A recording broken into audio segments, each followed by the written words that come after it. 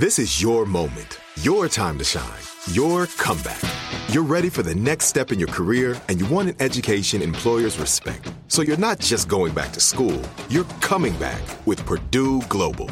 Backed by Purdue University, one of the nation's most respected public universities, Purdue Global is built for people who bring their life experience into the online classroom. Purdue Global, Purdue's online university for working adults. Start your comeback today at purdueglobal.edu. Right here, right now. Find your beautiful new floor at Right Rug Flooring. Choose from thousands of in-stock styles, ready for next day installation, and all backed by the right price guarantee.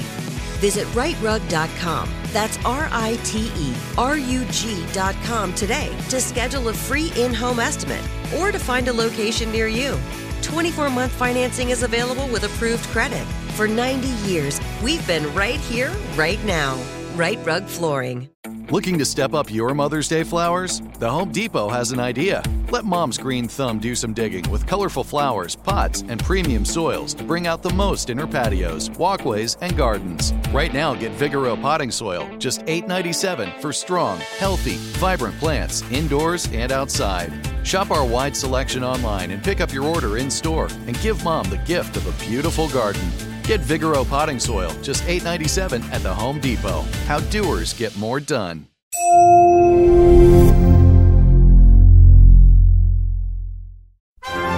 Lessons from the world's top professors. Anytime, anyplace. World history examined and science explained. This is One Day University. Welcome.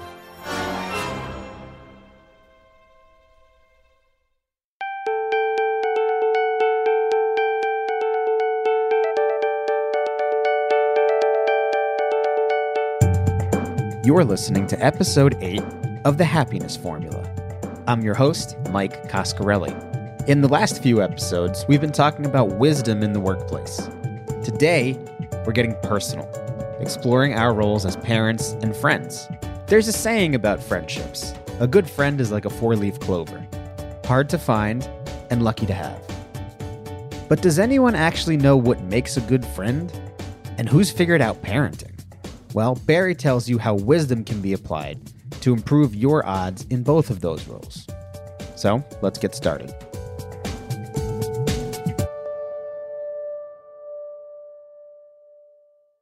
I want to talk about wisdom and love. As Freud said, the secret to human happiness is found in work and love, work that is good and relations to other people that are good. We need loving relations to be happy. And what I'm going to try to convince you of is that we need wisdom to maintain loving relations with other people. I will discuss wisdom and love in two domains. One is the domain of friendship, and the other is the domain of parenting. What I will not talk about is the importance of wisdom in romantic relationships, not because it's not important, it is, but because I don't feel like I know enough about it. So I'll concentrate on the stuff that I think I understand better than romantic relationships. But here's my prediction. If you're better at being friends and you're better at being parents, chances are you'll also be better at being lovers. At least that's the hope. So let's start by talking about friendship. Aristotle wrote about friendship, and he identified three different kinds of friendships that people have. One of them is based on usefulness. We might these days call these instrumental friendships, or the popular word nowadays is transactional friendships. You scratch my back, I'll scratch your back. You give me your business, I'll give you my business. We maintain friendships like this, instrumental friendships or friendships of convenience, because someone else has something we want. They have a skill we want to help us with a task. They have a contact we want to help introduce us to the right people.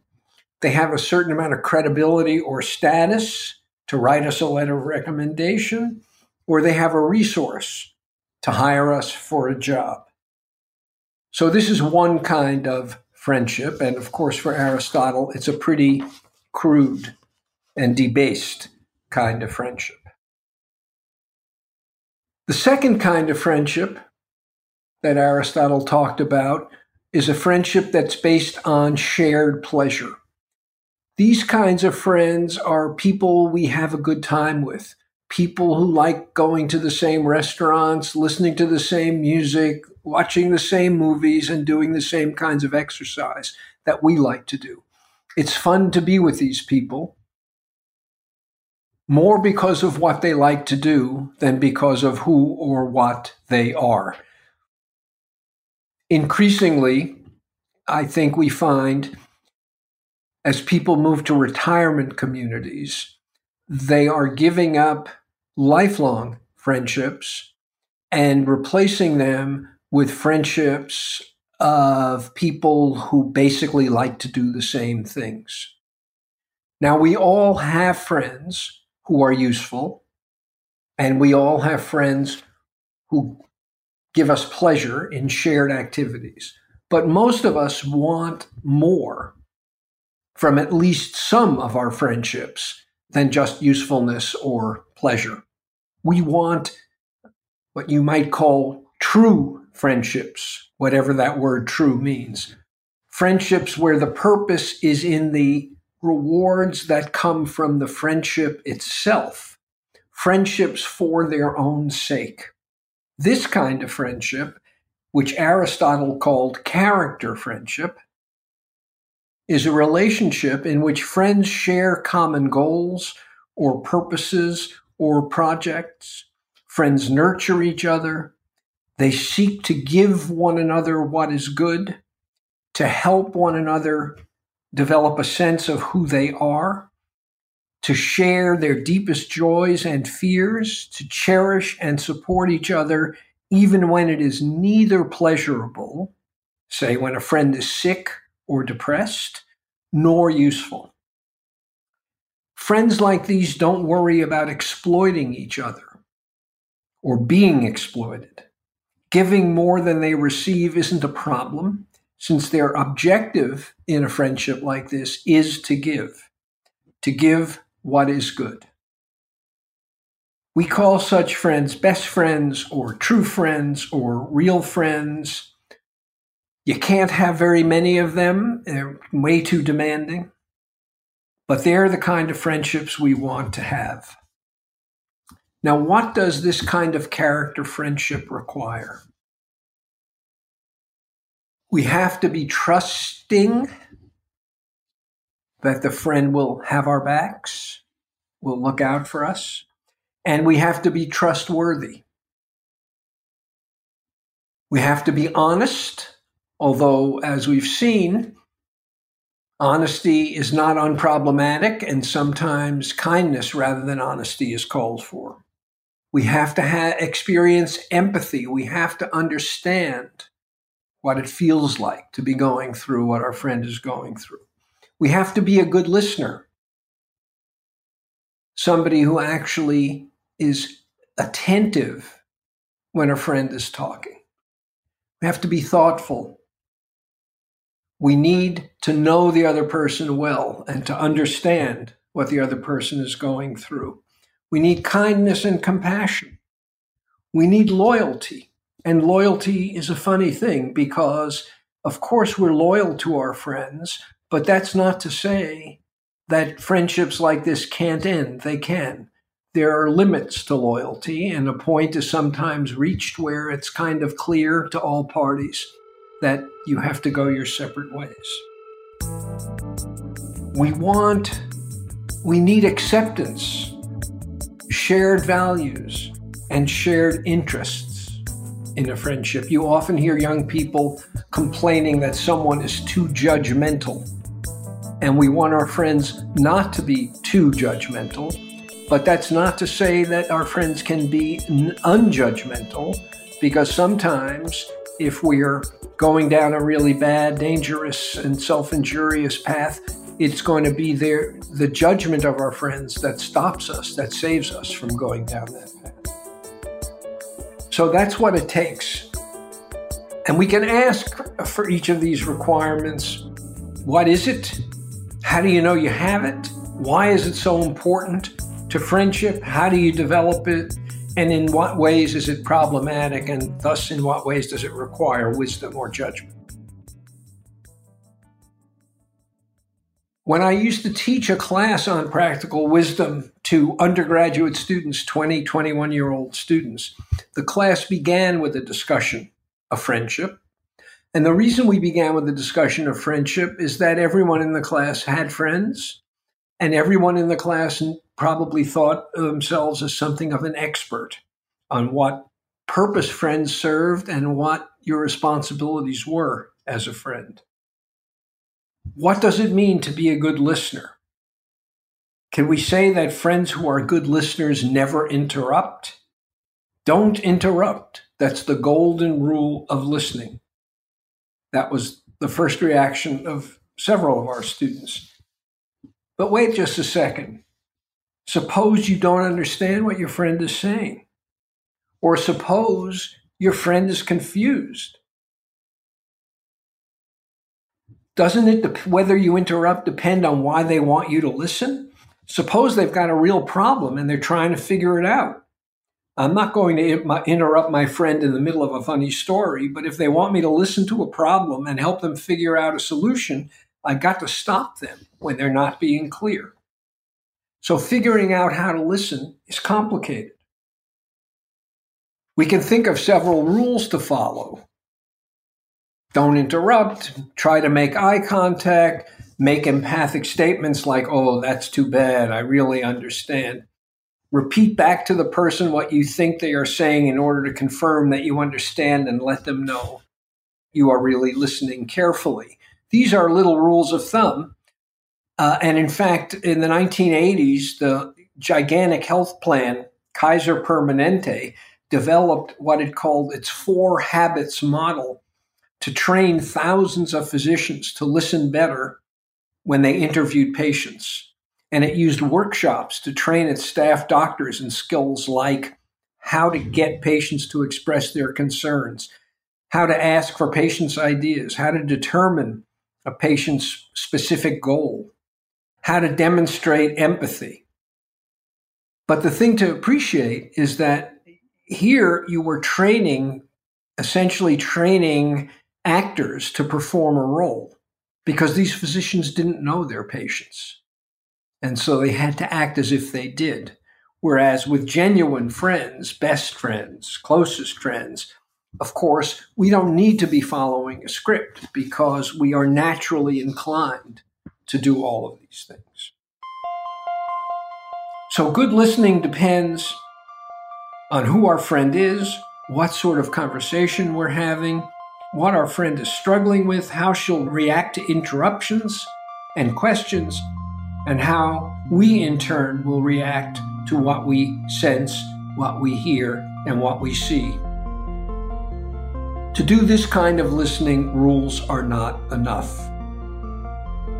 If the aim of good listening is to come as close as we can to understanding what our friend means and what he or she is experiencing, then techniques for conveying empathy are not enough. We have to actually be empathetic. We have to have the capacity to read our friend and the situation and to imagine what he is feeling and to put ourselves in the situation and imagine how we would feel if we were in that situation. In addition, as a friend, as a good listener, you need courage. This may seem weird, but understanding what our friend really means may expose us to fear and danger. We may hear things we don't want to know, things that risk changing how we feel about someone close to us, maybe even change how we feel about ourselves and our own way of being in the world. If a good friend is someone we love because of what we share, then her confusion or pain or doubt may raise similar feelings inside of us. Really understanding what my friend is saying may confront me with the need to examine and question what I already believe. A good listener needs to be willing to risk hearing surprising or unpleasant things about his friend, and also risk confronting his own fears and doubts without shutting down or running from the conversation. Good listeners need to be brave. As I say, it's not obvious or intuitive that listening is a brave act, but really listening, really putting yourself on the line by listening is an act of bravery. And it's what friends depend on from their very good friends. Friends need to be honest, but we've already seen that there are limits to honesty. Sometimes a clearly moral trait like honesty can be an obstacle to friendship because of the trade-off that exists between honesty and kindness. Friends need to be empathetic, but you can be too empathetic. Jerome Groopman, the doctor we already talked about in connection with the young cancer patient, described an example from his own past where he felt too much for a patient. This was a young man, very physically active, athletic, who developed bone cancer, which was excruciating. So the man was, even with massive pain medication, in agony much of the time. And Groopman would go and check on him on a daily basis. And they developed a real relationship. He felt a real attachment to this young guy. And when he came in to talk to him and examine him, he basically left him alone. The guy was in such discomfort that Groopman didn't want to move him around. He wanted to keep his discomfort as minimal as he possibly could. Well, one day out of the blue, this guy developed a raging fever, 104, 105. He had become septic. He nearly died. The source of the fever, the source of the infection, was bed sores. The reason for the bed sores is that Groopman had not moved him around when he came to see him because he wanted to minimize this patient's discomfort. So just let him lie there in whatever position he was able to tolerate rather than turning him on a side so that making bed sores less likely. So he was so concerned with the suffering of the patient that he made what he subsequently realized was a terrible medical decision. And it was a medical decision aimed at sparing suffering that almost cost the patient his life. And so feeling too much is a problem, just as not feeling is a problem. We want our friends to be empathetic, but we need for them, at least sometimes, to be detached enough that they can see the situation we're in perhaps more clearly than we can see it, and thus give us wise counsel that we would be unable to provide ourselves. So to summarize, true friendship, what Aristotle called character friendship, requires many virtues. Sometimes these virtues are in tension with one another, and resolving this tension requires wisdom, requires judgment. This in turn requires knowing the other person well enough to figure out what the situation calls for. And so good friends are wise friends. And this raises questions. How many friends of this kind can a person have? when you think about how demanding friendship is, at least as I've described it, it's hard to imagine having more than a handful of people in your life who are like this. And so there's probably a limit on the number of true friendships you can have in a life.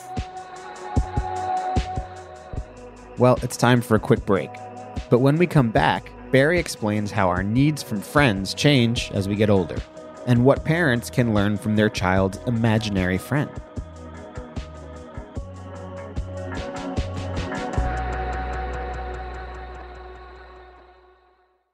AI might be the most important new computer technology ever. It's storming every industry, and literally billions of dollars are being invested. So buckle up. The problem is that AI needs a lot of speed and processing power. So how do you compete without costs spiraling out of control? It's time to upgrade to the next generation of the cloud, Oracle Cloud Infrastructure, or OCI. OCI is a single platform for your infrastructure, database, application development, and AI needs.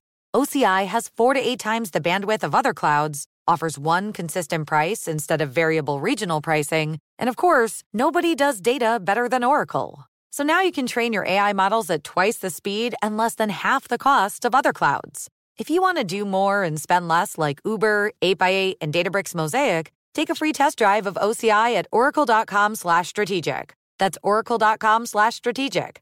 oracle.com/strategic. Right here, right now. Find your beautiful new floor at Right Rug Flooring. Choose from thousands of in-stock styles, ready for next day installation, and all backed by the right price guarantee.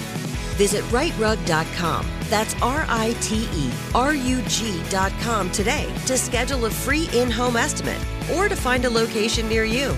24-month financing is available with approved credit. For 90 years, we've been right here, right now. Right Rug Flooring. Trinity School of Natural Health can help you be part of the fast-growing health and wellness industry. With an education that empowers communities, Trinity grads can change lives by applying natural health principles and techniques in holistic practices or stores selling nourishing health products. Offering 19 online programs that fit your busy schedule, you'll get training to help turn your passion into a career. Enroll today at trinityschool.org. That's trinityschool.org.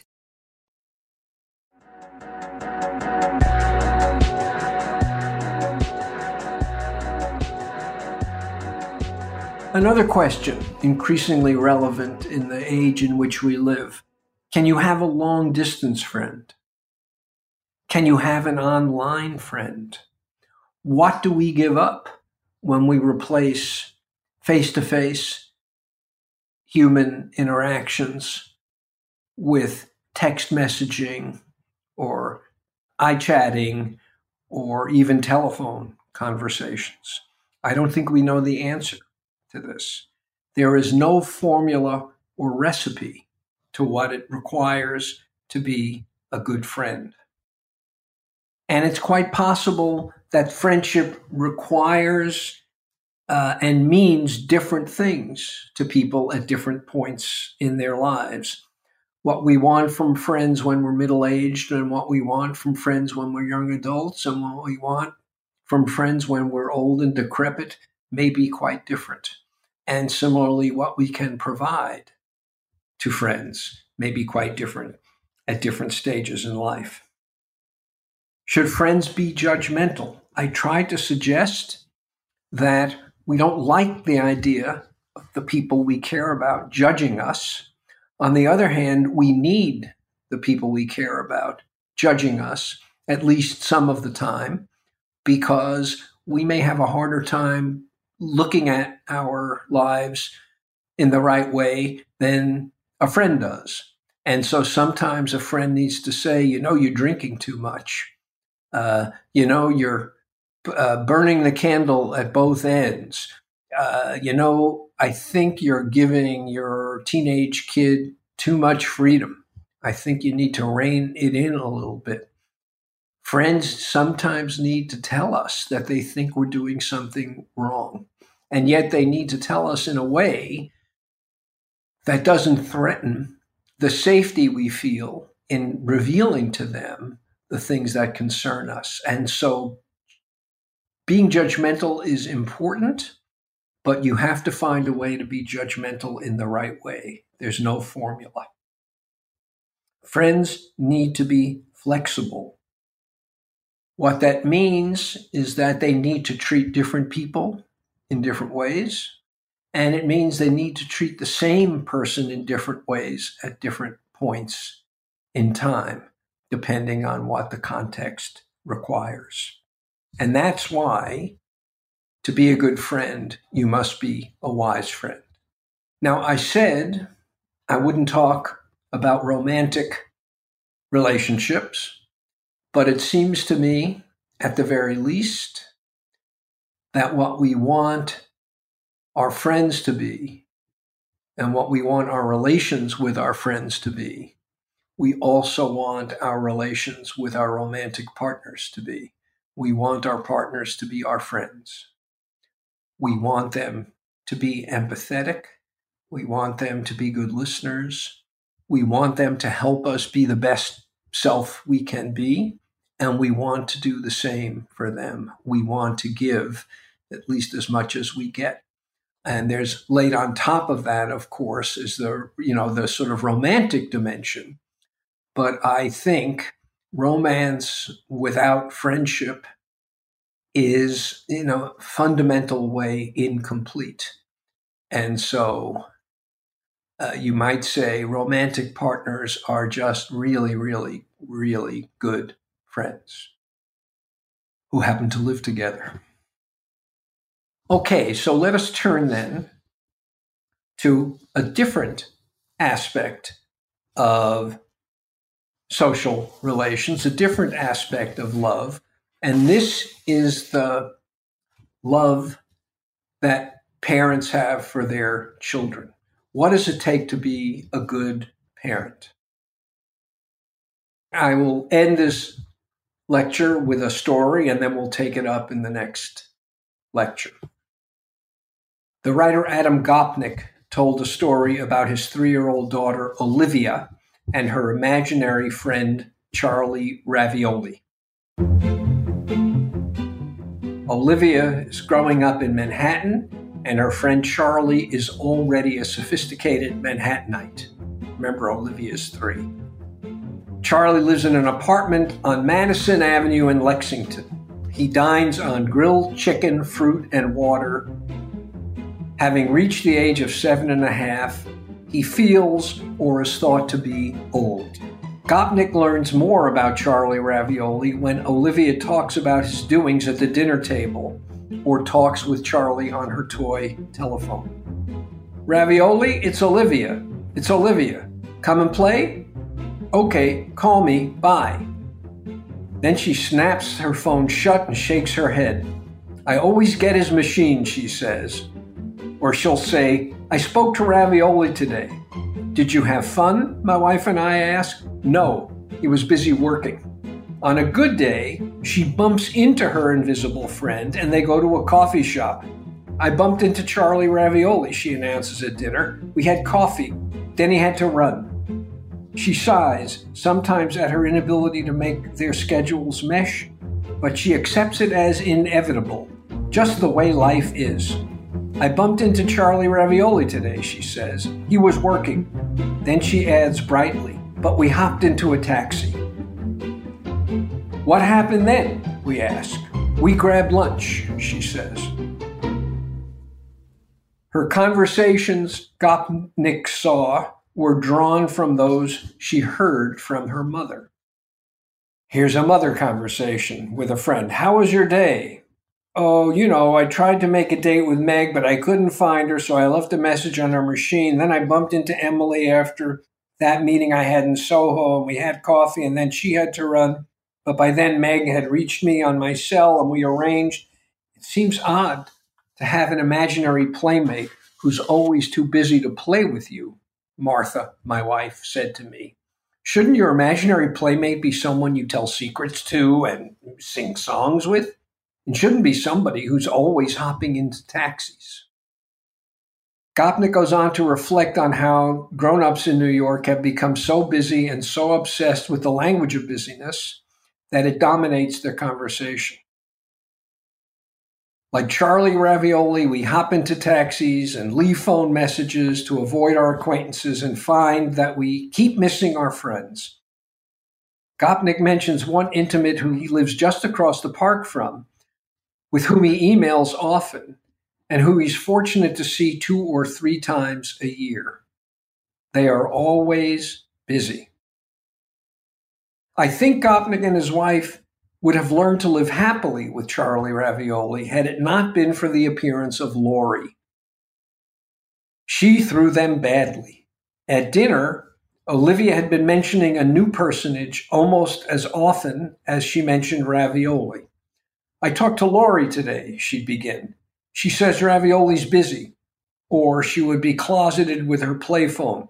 "Lori, tell Ravioli I'm calling." Gopnik pressed her about who exactly Lori was. Olivia shook her head.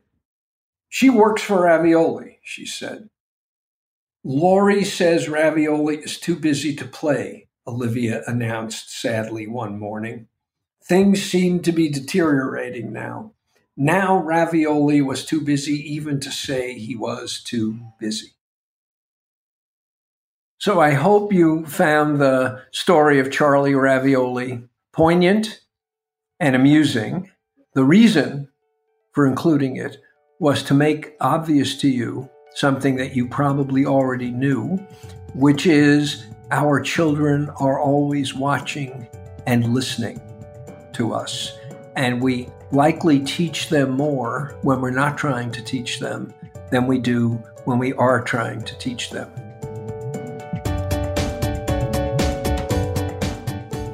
Thanks for listening. We hope this puts you on a path to being a better friend. We'll see you next time when Barry talks about how parents can be good listeners. The Happiness Formula from One Day University is a production of iHeart Podcasts and School of Humans. If you're enjoying the show, leave a review in your favorite podcast app and check out the Curiosity Audio Network for podcasts covering history, pop culture, true crime, and more.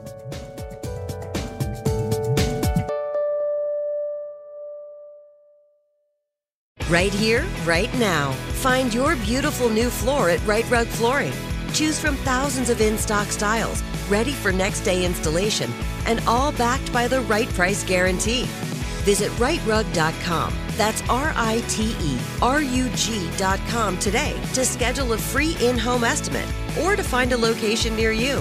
24-month financing is available with approved credit. For 90 years, we've been right here, right now. Right Rug Flooring. Trinity School of Natural Health can help you be part of the fast-growing health and wellness industry. With an education that empowers communities, Trinity grads can change lives by applying natural health principles and techniques in holistic practices or stores selling nourishing health products. Offering 19 online programs that fit your busy schedule, you'll get training to help turn your passion into a career. Enroll today at trinityschool.org. That's trinityschool.org. Hey guys, you know what this playground could use? A wine country, huh? A redwood forest would be cool. Ski slopes! Wait! Did we just invent California? Discover why California is the ultimate playground at visitcalifornia.com.